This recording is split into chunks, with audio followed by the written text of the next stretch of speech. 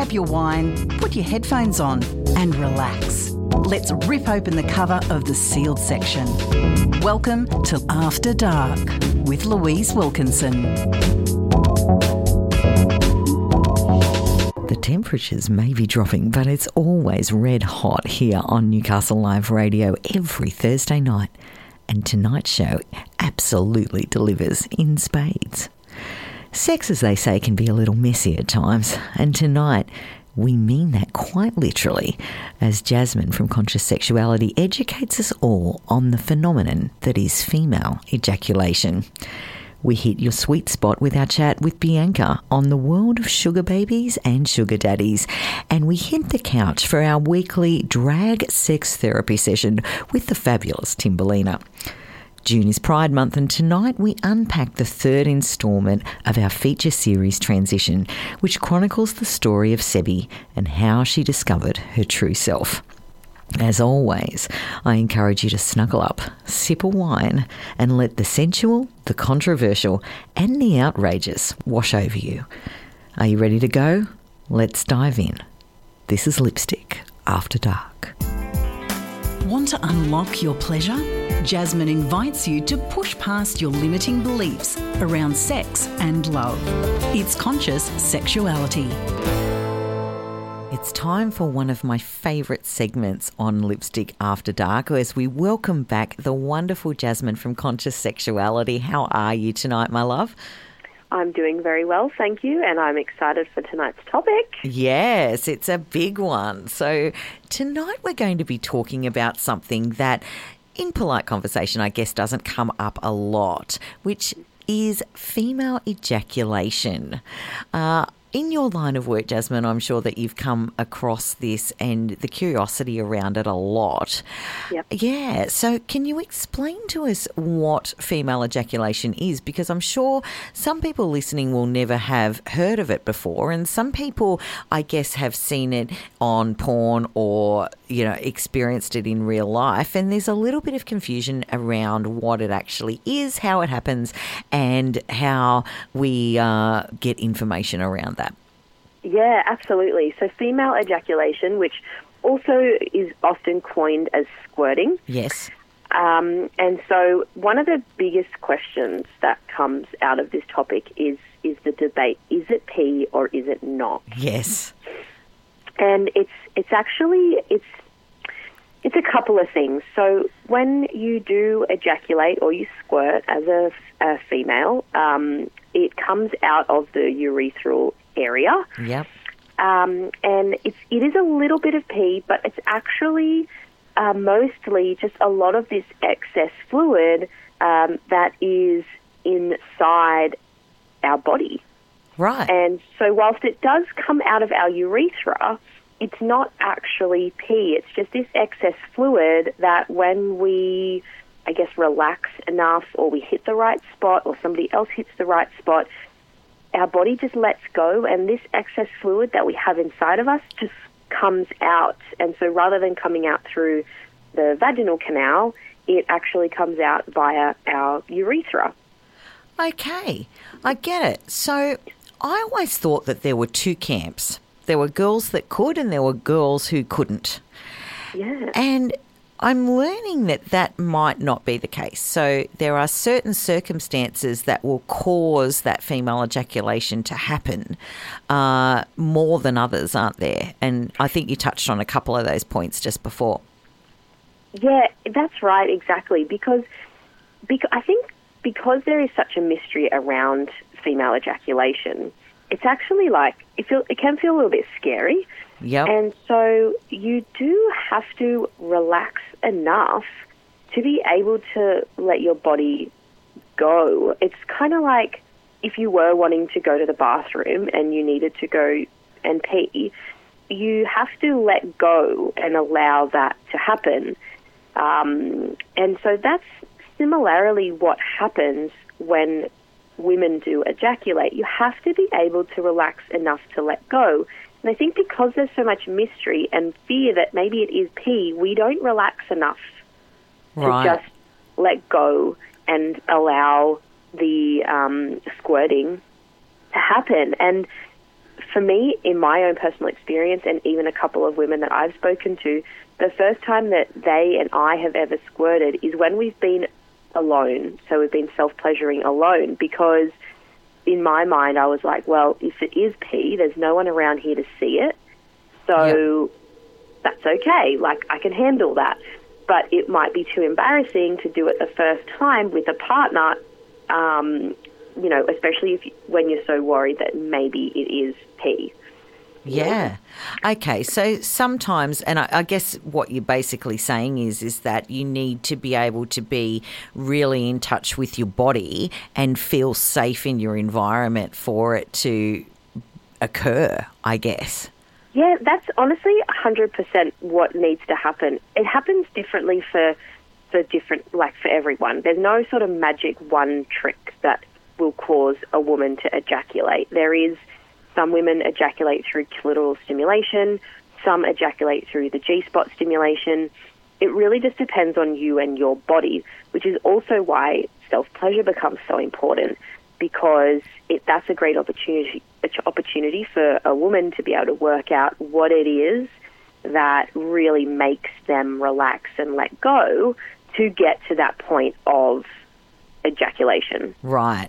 And I guess you could go through a fair amount of your sexual life and not being in the space where you felt safe enough, and then boom, one day it just happens. Absolutely, 100%. Like, for me, I'm not really sure how other people explain how they feel when they're about to squirt, but for me it very much feels like I'm going to pee. Right. And for me, for a very long time, I held that back, because I was like, I'm not going to pee. Like, I'm having sex right now, as if I'm going to do that. Until one day that I just was like, okay, fine, let's just see what happens. And because I let go and just allowed my body to move through the motions to climax, to ejaculate, then it happened. And so it is, like, I know it can be frustrating for women when you hear more people say, well, all you have to do is really just be able to relax and let go. For squirting, it really is that. It really is being able to be in the right environment where you're able to fully relax, and then you're able to fully just let go and let your body do what it needs to do to bring you great pleasure. Right.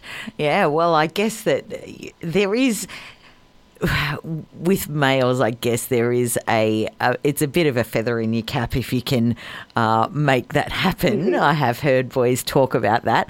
But I guess it really is a feather in their cap in terms of being able to create the environment where we feel safe and supported enough to be able to let go to that extent. Yeah, that's right, exactly. It might not be necessarily about how good they are at, stimulating, but it can a woman feel safe enough in their presence to be able to really let go and just let whatever happens to happen. I love it. And how does it, I mean, we have seen it in porn, and, I guess that there isn't really a situation where you can do it on demand, I'm guessing, unless you train in it. Yeah, true. Yeah. So I sort of, have seen that, been shown that and thought, how does it come about that you train yourself to be able to do that? But it sort of seems like in real practice that it is like a beautiful release when it does occur. Yeah, that's right. And look, like, whilst porn does have its place, there are plenty of unrealistic things about porn. Absolutely, yeah. And the other thing that I guess that sometimes we can very much forget about porn is these people are actors. And I guess similar to maybe a movie where you maybe see a gunshot and blood, we know it's not actually real blood. They've put like a bag of red dye so that it shows that it's blood. I'm sure that possibly in porn as well that they're doing something to make it look like that the person is squirting, but it might not necessarily be actual ejaculation that's going on, but it's purely just for the show of the porn. Yeah, I agree with you. Sorry to burst your bubble, boys, but it might not be 100% accurate what you're seeing on the screen. And so I think, take porn with a grain of salt, but, real-life experiences are very different. And if you're a woman who can squirt on demand, amazing, that's great. I mean, that's how your body is, but our bodies are so different and they all react so differently in every single situation that I think for something especially like this, there's just really not that like one way to achieve it and then every time is just fantastic. It's just, I don't know, it's one of those bonus things as part of sex. And if it happens, that's amazing, but I don't think it needs to be the goal every single time. Yeah, I love that. Just let it go and see where the journey takes you. That's always a beautiful thing in sex, isn't it? Yeah, and I think I guess like another note in regards to female ejaculation or squirting, however you want to coin it, it is messy. Yeah. It is very messy. And so I want to just suggest to the listeners, get yourself a few towels or even a really good quality mattress protector. But for me, that's not enough. I've done the towel thing before and I've had to strip the entire bed and that's just not what you want to do after you have an amazing night of sex. Definitely not, and particularly with the temperatures the way it is. I mean, we were talking before we went on air about how we both hate winter. That would not be good. No, exactly. So I don't know if anyone knows that this exists, but there's this great invention, and it's coined as like a squirt blanket. But Rosie Rees, she's a very well-known Australian sex educator, and she has an online store called the Yoni Pleasure Palace. Ooh. And she sells these amazing things called a squirt blanket. Oh, I love it. And it's this beautiful, cozy square blanket, and it's got some things on the inside to help it be waterproof. And so it makes sex less messy on the bed, and it means you can just bundle it up and chuck it in the washing machine when you're done, and then you can crawl into bed and not have to change the sheets. I love it, but I'm just thinking about how she would have got some very strange looks patenting that product. Yes. Exactly. So I reckon get your hands on that because, I mean, for me personally, that's been a massive lifesaver because it just makes things so much easier. It even can be used when you're bleeding. Right. You know, you can pop it down on the bed as well so you don't leak on the sheets and all that sort of stuff too. It's got plenty of multiple uses for it. So I recommend getting that. And I am an affiliate of Yoni Pleasure Palace, so if people want to go through my Instagram link, you can purchase through me or you can just go straight to the website and find it. Oh, I love it. Jasmine, thank you once again. Such an educational chat. I love exploring the outer limits of pleasure and sexuality with you on Lipstick After Dark. Thank you again, my friend. My pleasure. Sometimes cheeky, always fun.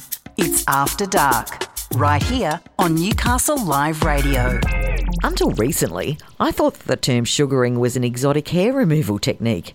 But if there's one thing this show provides for this host, it's certainly an education. The sugar daddy and sugar baby industry is alive and well in Australia, with young women entering into arrangements to fund their lifestyles. Some enter into a contract with a much older man to fund their education and pay bills, while others enjoy the perks of disposable income to pamper themselves, gifts, trips and lavish restaurants. Seeking Arrangement, the largest sugaring site in the world, currently has a staggering 700,000 Australian registered users and flagged the University of Newcastle as number 2 on the list of fastest growing sign-ups. So what's it all about? Today we chat with Bianca, a local sugar baby, about her experiences with the sugar game. Bianca, welcome to Lipstick After Dark. Thanks so much for joining us tonight. That is not a problem at all. Thank you so very much for having me. Right, so I'm really interested to hear about your journey and hear about how you actually came to be a sugar baby. So in discussions off air, we were having a little chat and you said that this is something that you have been doing for around 9 months to a year. What was the decision that you made to look into sugaring? Yeah, so basically the way I look at sugaring, obviously it's different for everyone, but the way that I look at it is, you know, there are people out there with the means and, the financial means to support you, whether that be, if you're supported for, education purposes or just, treat for yourself. It kind of just depends where you fall in that bracket. But for me personally, it's not like, I'm doing it for a specific need. I actually quite enjoy it. And I've always been quite open to, the sex industry and sex working and things like that. So for me personally, it's more of a personal choice of something that I think would be fun and exciting to do. And that's kind of, how I got into it. Right. So there are a few ways that people can approach sugaring, and one of which is a dedicated site. There are dedicated sites out there where sugar babies and sugar daddies can put up their profiles, and the understanding is that it would be a sugaring arrangement. Now, talk to me about the arrangements. How does that actually work? So basically, it really just depends on your particular relationship at the time with the client. So obviously, when you go into these arrangements, it is in overall context, it is pretty much like a business transaction. So there is a good that you are providing and they're getting paid for. So in terms of getting involved in things like that, it's very known to both parties that that's what it's going to be. And when you go into these things, it's very specific. So some people, they'll actually spend physical time. Some people it's online, especially with COVID these days. A lot of the time it's just going to be, hanging out, going to dinner. If it leads to more, it leads to more. It really just comes down to everyone's particular arrangement at the time. Right. So it is a little bit different to sex work in that it is an arrangement between two people, and there is, I guess, an intellectual connection that needs to be there. It's not just about the sex act. So that differs a little bit to the dynamic in a sex work situation, I would think. So tell me a little bit about your arrangement. So you have a sugar daddy that you found. Did you find him through the site, through the dedicated site? No, so seeking arrangement is probably the most commonly used one. Sure. This particular one that I have an arrangement with at the moment, I actually found him on Tinder. So, sometimes that can be a little bit iffy in terms of safety and things like that because of the fact that these sites are made specifically for these arrangements. Yep. But when you go about it in a particular way and you get to know kind of, I guess you can navigate this world a little bit better. You do get to learn how to do that in a safe way. So, I don't just choose a partner willy-nilly. I will have discussions with them. We will kind of, put it all out on the table, what we want, what we expect, what we're willing to offer, and basically you just come to an arrangement that way. But for me personally, I met this gentleman on Tinder, and it really just depends. There's so many ways that you can find a partner. Considering how many sites there are and how many, social media and things like that, it's so easy to find one. It's just a matter of finding one that's going to work for you. Right. With some of the arrangements, do the gentlemen expect exclusivity? That's something that you really have to lay out on the table before you start the arrangement. I find that for myself, it's so much easier to have a very open and honest conversation before you start, because that kind of does have a bit of a blurred line. If you start an arrangement without kind of your lines drawn or your boundaries kind of made very clear from the beginning, things can get a bit wishy-washy. Especially in terms of, what they expect and what you're willing to give them. But making sure you set those boundaries early on can really, really make that a little bit clearer as you're going through into your relationship. Sure. So with your current arrangement, you are paid an allowance by your sugar daddy, right? Yep. And you use that on yourself, so it's a little bit of a luxury spend.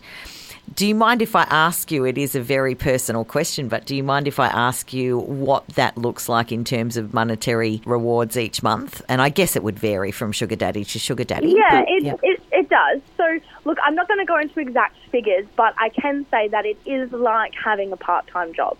Right. So, it's not an exuberant amount of money, especially because at the moment, myself personally, I'm only doing online considering COVID. Yeah.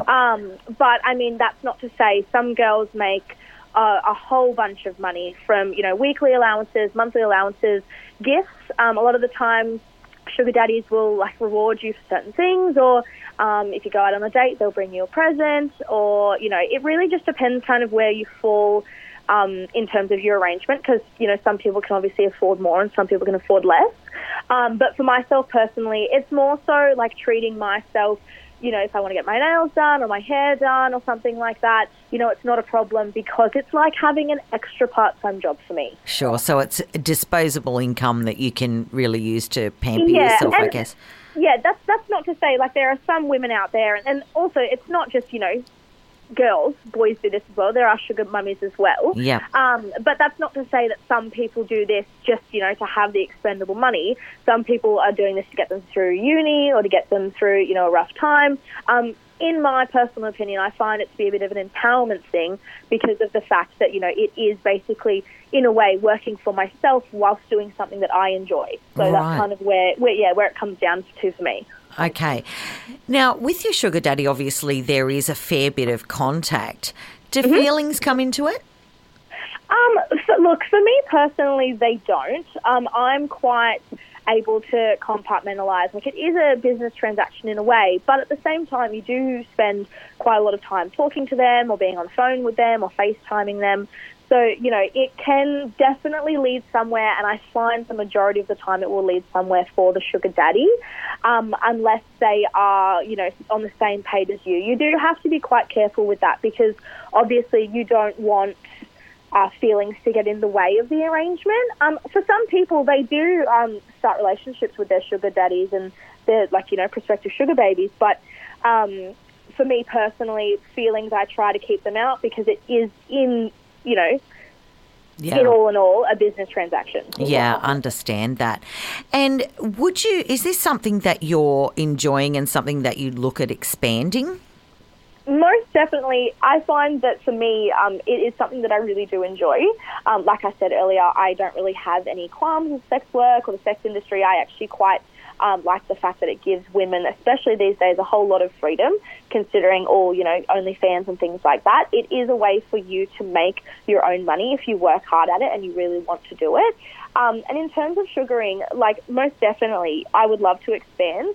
It does become a little bit difficult, though, when you do, you know, throw in work and family and everything like that.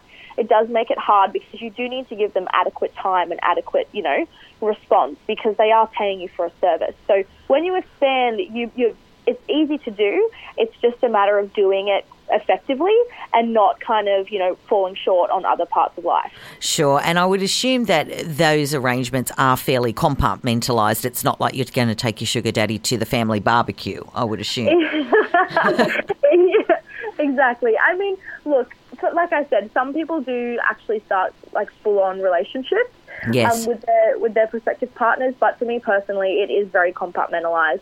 I don't kind of mix, I guess you could say, business with pleasure, I guess. Just because it does kind of blur those lines.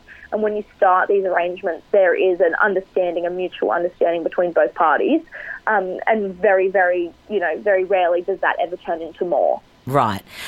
Now, if there was someone that was looking at sugaring, I know that I have friends that have considered this or looked at this in the past. What advice would you give to any prospective sugar baby that was looking at starting out? Yeah, so probably the number one thing I would suggest is really kind of do your homework before you get started. For some people, they kind of go into sugaring thinking, oh, it's, you know, just a way for them to make some money, like it's going to be great. But, you know, there are the downsides to it as well. You do have, you know, your clients that turn into, like, you know, they really like you or it's just a little bit too overwhelming. So for girls who are looking at starting out, definitely doing your homework and making sure that you know, like, how to be safe, you know, techniques on all sorts of things. So when you're speaking to a client, you kind of know what to look out for. You can kind of tell if they're being legit or if they're, you know, just kind of wasting your time. But it's definitely a safety thing that I would really, really, you know, let girls know about. because obviously at the end of the day, your safety is the most important thing, and you don't want to risk that just for the idea or the illusion of being a sugar baby. Right. I love it. That's sound advice, Bianca, and I really thank you for your candour on tonight's show. It has been a pleasure to chat with you, and I really appreciate you being so transparent with this.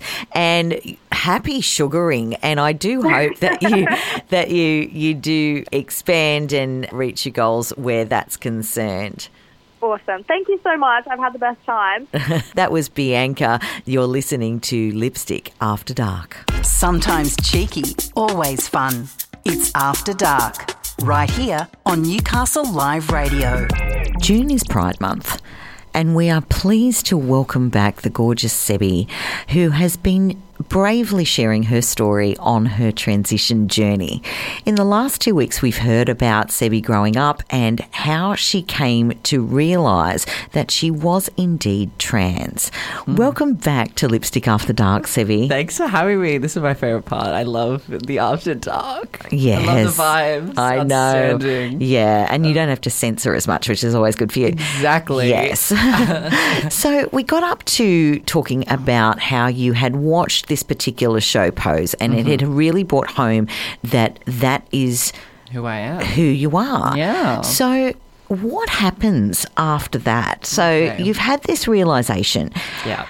What happens Huge next? one. Well, what happened from there was I realised that I couldn't just keep this realisation inside. I had to tell people. Right. And I immediately, I think the next day, I think I'd already kind of spoken to my sister about it, but I fully had confirmed it with her, and she was like, "Yeah, bro, I know. Like we done been new. Like this is old news." And then I spoke to my parents about it that day. I remember, and things weren't perfect at first, but that's I have very loving and supporting parents. I'm very lucky, but I mean, that's a huge thing. It's a huge thing to open up to your parents about and for them to take in. And I mean, they've spent 19 years of my life thinking of me as one way, for me to just be like, LOL, but no, and switch it on them. So, I mean, I spoke to them. I then started researching. There's a lot of great resources online for trans kids or anyone really that is queer in the community that's questioning who they are or what they may be. And I heard this really interesting thing recently that I don't remember who said it, so I feel bad for quoting it without saying who said it, but it was kids can't be what they cannot see. And so that was really interesting to me, and I think that's why I really did struggle to find myself for a long time, because I didn't really have that representation out there, but now I have. And so I was watching shows, I was watching documentaries. This is a wonderful documentary on Netflix called Disclosure, which is by trans people, for trans people, and for cis people about being trans in the industry, because I am an actress and I play make-believe for a living. Yes. Not always much living, but there is money I get from that. And then basically, I just started researching, and I researched the medical aspects, which is something that a lot of people do focus on. I think when it comes to being trans, a lot of people immediately think about surgeries, and they kind of forget that there's a whole life beyond that, and there's a whole more to that, you know what I mean?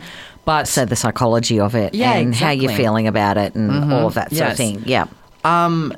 So I read up about medically transitioning via hormones. So I found out about HRT, and that's hormone replacement therapy. Right. And as soon as I started reading about it, and I watched these videos of these girls online, these trans girls who have undertook HRT, or were 6 months in, a year in, whatever. They do little updates. A lot of trans girls out there do updates on what it's like, and I was like, okay, that every single insecurity I had about my body, and the way I think and the way I feel pleasure, and whatever, would be fixed if I start. Well, hopefully be completely fixed if I start hormones. So I remember I immediately started speaking to my mother about it, and she was like, this is very quick. And I said, well, it's not, because it takes a very long time to get on these hormones. So by the time that I might even be there,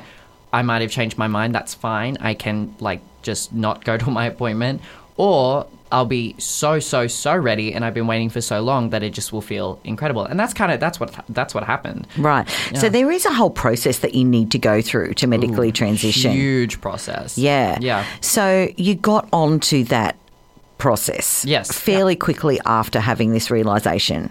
Oh, no, actually it took me about a year. Okay. Yeah, it took me about a year to, the problem is we don't have many facilities for trans people, and so waiting lists are ridiculously long. And right. The issue is these hormones can be life-saving for a lot of trans people out there, but there's no access to them. And a lot of them, and I mean, especially if you're under the age of 18, it's even more difficult, and the court is involved, and it's a whole process. And, right. I'm not going to further go into that because it's a huge debate, and people do struggle with the idea of trans kids and stuff. But I mean, people don't start taking hormones until hormones start hitting you as a teenager anyway. Do you know what I mean? So It's not like kids are doing it. It's not possible, and it's not recommended, and it's not smart, and it's not what happens. And I think people get blind to that aspect of it. Sure. But I started on blockers. So basically blockers. But you had to go through a psychological assessment, didn't you? So you have... No, thank God I didn't. Right. But I think if you're under 18, that is something that you must undergo. Right. For me, because I was over the age of 18, I'm an adult, I can make my own decisions. If this was the wrong decision for me, that's my bad, that I didn't, thank God. But because, I mean, it's very interesting that someone gets to tell you if you are what you say you are. I think that's a very interesting thing. I mean, I understand when kids are a lot younger, if parents want to be sure, and that I totally understand that. But if I'm over the age of 18, I mean, I know who I am and I know what I want. So sure. Yeah, so I started blockers. I was on blockers. They basically pushed down my testosterone to a lower percentage. Mm-hmm. And I was on them for about 2 months. And then I'm continuing to be on them, but I started hormones, estrogen. I don't know the actual name of the pills I take. I'm sorry. I've estradiol, I believe. Ew, that was really Aussie and gross. But so I started that about 2 months after, and now I take 3 pills a day: an antidepressant, a blocker, and an estrogen tablet. And how are you feeling? Well, the first day, I felt very ill. But that's, right. I guess my hormones were completely rewriting themselves. So that was kind of a clear, that was going to happen. But since then, I felt so, I've never felt more me. Although, here's something. I'll explain some of the side effects of sure. estrogen, because I think that's interesting. Yep. One of them is the fact that when I was, say, male and I had a male brain, I experience emotion to say, I mean, this isn't science. I'm just trying to make it make sense so I can explain it. Say 50%. I experience emotion to 50%. And there's a whole other... Actually, I'd say 100%, right? And then from there on is what a female brain would experience, and that there's more levels in the emotion. I don't know how to explain it, but it's there's the doors for man.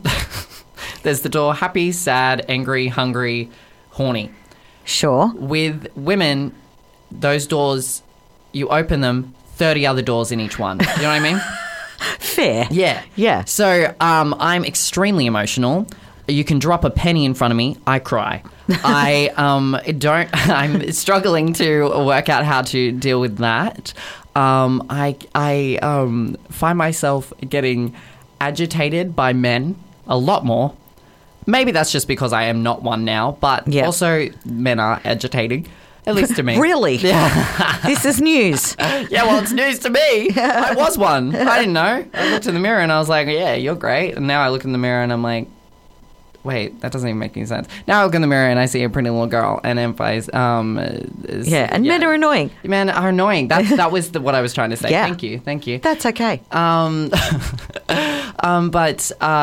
basically the whole way you think and experience emotion changes. Your eyesight can change, which is interesting. Mine hasn't, but that is a side effect. You grow breast tissue. And so I am growing little titties at the moment. They're coming out. They're coming strong. They're actually growing quite fast. I have a very high estrogen count already, so I was growing them on blockers, and that's very rare. Right. But pre-estrogen, I was already growing my titties. They hurt like a bitch. Yeah. Welcome to our world. Yeah. I'm like a 12-year-old. Basically, I'm just a 12-year-old girl at the moment. Yeah. Well, you're lucky you're not in a schoolyard and someone pegs a tennis ball at you because... Oh, bro. Ow, the pain. It's horrible. Yeah. I'm in pain every time someone hugs me. Yep. And I'm a hugger. Yeah, I know. I just have to breathe through it. Yeah, you do. You know? Next week, to round out Pride Month, we will be hearing the last of Sevi's story and where to from here. Thank you so much for joining us, my friend. Thank you. I love you. I love you too. I'm so happy that you let me share my story. It is an absolute honour to hear it. That was Sevi. We'll be back next week on Lipstick After Dark with the final instalment of Transition. Dun, dun, dun. Want some love and sex advice? Searching for the answer to your complex, confusing, or downright awkward questions? The queen of the Newcastle drag scene is in the building. It's time for In Bed with Timberlina on After Dark. It's time for what I consider to be the best advice section in Newcastle. I know it's a big claim, but I'm pretty sure that I'm right. We have the fabulous Queen of Newcastle Drag, Timberlina, back in the studio. Hello. Hello. I'm back. Yes, you are, in all of your fabulousness. Now, got some wide and varied questions today, so let's dive straight in. Okay. Dear Timberlina, my ex of 4 years, we broke up a year ago, gave me herpes. I've been seeing other guys, but I never know how to bring it up, so I tend to avoid the subject and use protection. I'm in a new city, Newcastle, and I want to have some fun, so should I tell every guy I sleep with or only the ones I'm serious about? Oh, tricky. I mean, I'm a very honest person, so I would tell them. Yes. Very honest person. I would definitely tell them. But, like, I guess it depends how confident you are, really. But, like, I mean, tell them. Yeah. Very much tell them. I just feel like herpes doesn't really distinguish between serious and not serious relationships. Yeah. I think it doesn't really discriminate. No, it does not. You know, and a hookup is for a night, but herpes is forever. That is very true. Herpes is forever.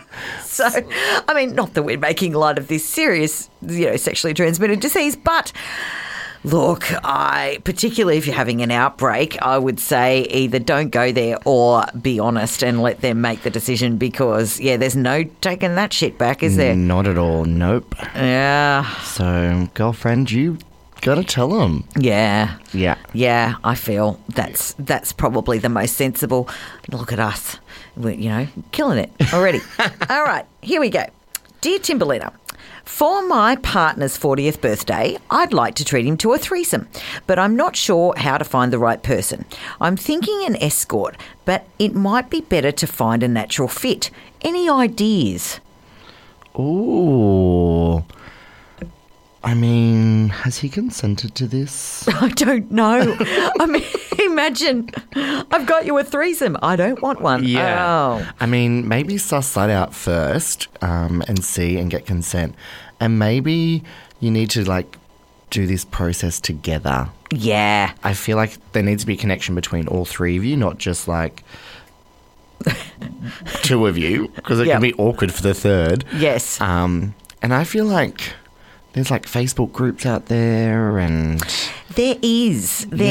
And I know, some I've done some interviews on this show, and some people find them organically, and it's a little bit more common than you'd think, but it is a bit hit and miss. But I can honestly say I'm all for thoughtful and unique gifts, but I don't think I've ever heard of a surprise threesome. If I was in a relationship, right, and someone was like, surprise, look at your threesome, I'd be like, oh, I don't want that. Yeah. So I feel like you need to, one, work out like where their head is about this and then explore it together. I think it's something you need to explore together before you're like, whoa, here you go. Yeah, it's not like soap on a rope that you can put at the back of the cupboard if you don't like it, is it? No. All you're going to do is awkwardly walk out of the room and just leave them two, and then it's just like, oh, no thanks. Yeah. Look, I think you should maybe think about some aftershave or, a nice dinner. Yeah, some new jocks. Or maybe just start bringing in some, like, sex toys even. Yeah, I really feel that you need to do a little bit more research on this. It's a big call, girlfriend. Yeah. It's a big call. Very big. Yeah. All right. All right. Oh, I don't like the sound of this. Okay. Dear Timberlina, what is the best way to convince a girl who's scared to do anal to give it a try? Oh, you can't convince anybody. No. I feel that there's a physical response to not wanting to go there. And if you try and do it, they're probably just going to gecko up the wall, as I like to say. What? What? You know how geckos just run up the wall, like, in shock? Oh, yes. So the girl's going to probably do that as well. So don't do that. But I have this conversation with my girlfriends all the time. And it's just like, would you do anal? And they're like, no, not into that. And then some of my friends are like, yeah, we love it. So I think like there's just people out there that love it or hate it. And like you can't really just be like, let's do anal. Or maybe you need to experience with like some toys and bring that again into the whole mix of things. Yeah. But you really need like anal, you need trust. Yes. You need a lot of lube. Yeah, and you need to be relaxed. So, if she's scared, then and making like a gecko, maybe you should lay off that particular thing on the menu for a little while. Yeah. What do you think? Or maybe let her try it on you first. Yeah, put your money where your mouth is. Yeah. Mark. You try it. Yeah. Yeah. Okay, let's do that. I think that's a great solution. So, Mark, in answer to your question, when you go there, she might be a little more open. Yeah. Have fun. Good luck. Get the right lube. Yeah. Okay, final question. Dear Timberlina, I'm in a committed heterosexual relationship and I had a dream about having sex with another woman. Does this mean I'm gay or bisexual? Do you recommend giving it a whirl to make sure? Oh, I feel like everyone's a little bit curious in their life. Sure. I feel like everyone's a little bit curious. I wouldn't label yourself. Labels are for food. Like, if you want to try it, try it. Like... Yeah. I think, I probably wouldn't. I think she's a little bit freaked out and she's thinking maybe she's actually gay because she's had one dream and is about to throw the baby out with the bathwater. I think that's a bit extreme, love. I think, Yeah, I just don't think you need to do anything drastic. No. And, like, throw a coming out party.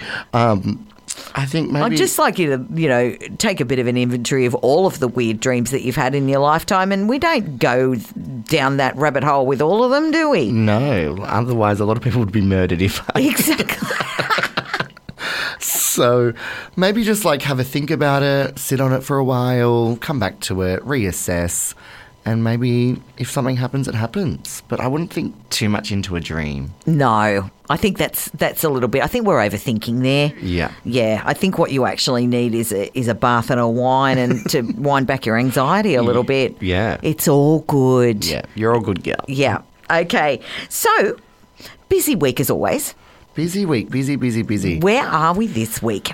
Ooh, Friday I'm at the Swell magazine 10th issue that I'm hosting. Very excited about I that. have seen stuff about that. Yeah, Yeah. And may I just say that your photo shoot is divine. Oh, thank you. Yeah, and I love that green. Oh, I love it too. It's so good. It's one of my faves. Yeah. So there's tickets still available for that, and it's a secret location till the day, so you don't find out where we are till the day, which is very exciting. And then Saturday, I'm at Belmont Golf Club. Never performed there before. Right. Yeah, very excited. That's a cute little venue. What are you doing there? I'm doing bingo, my bingo show. Oh, love it. Yep. And then that's it, I believe. Yeah. That's my week. And then Sunday off. Sunday off, and then back to Five Sawyers on Thursday. And then, yeah. Awesome. Yeah. Fantastic. Okay, well, if you would like to catch Timberlina, Belmont Golf Club would be your pick for this week. Correct. Yes. All right. Always a pleasure, my love. Yes, you too. Thank you. That was Timberlina. You're listening to Lipstick After Dark. Sometimes cheeky, always fun. It's After Dark, right here on Newcastle Live Radio.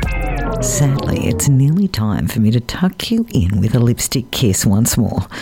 I hope tonight's show has given you plenty of food for thought heading into Friday. May your days be sunny and your nights be hot this weekend. And remember, sex is the most fun you can have indoors, so make winter work to your advantage in the sexiest of ways. I'm Louise Wilkinson, and this has been Lipstick After Dark. Grab your wine, put your headphones on and relax. It's time to rip open the cover of the sealed section and delve deep. But be warned, it's adults only. It's After Dark with Louise Wilkinson from 8 p.m. every Thursday night, only on Newcastle Live Radio.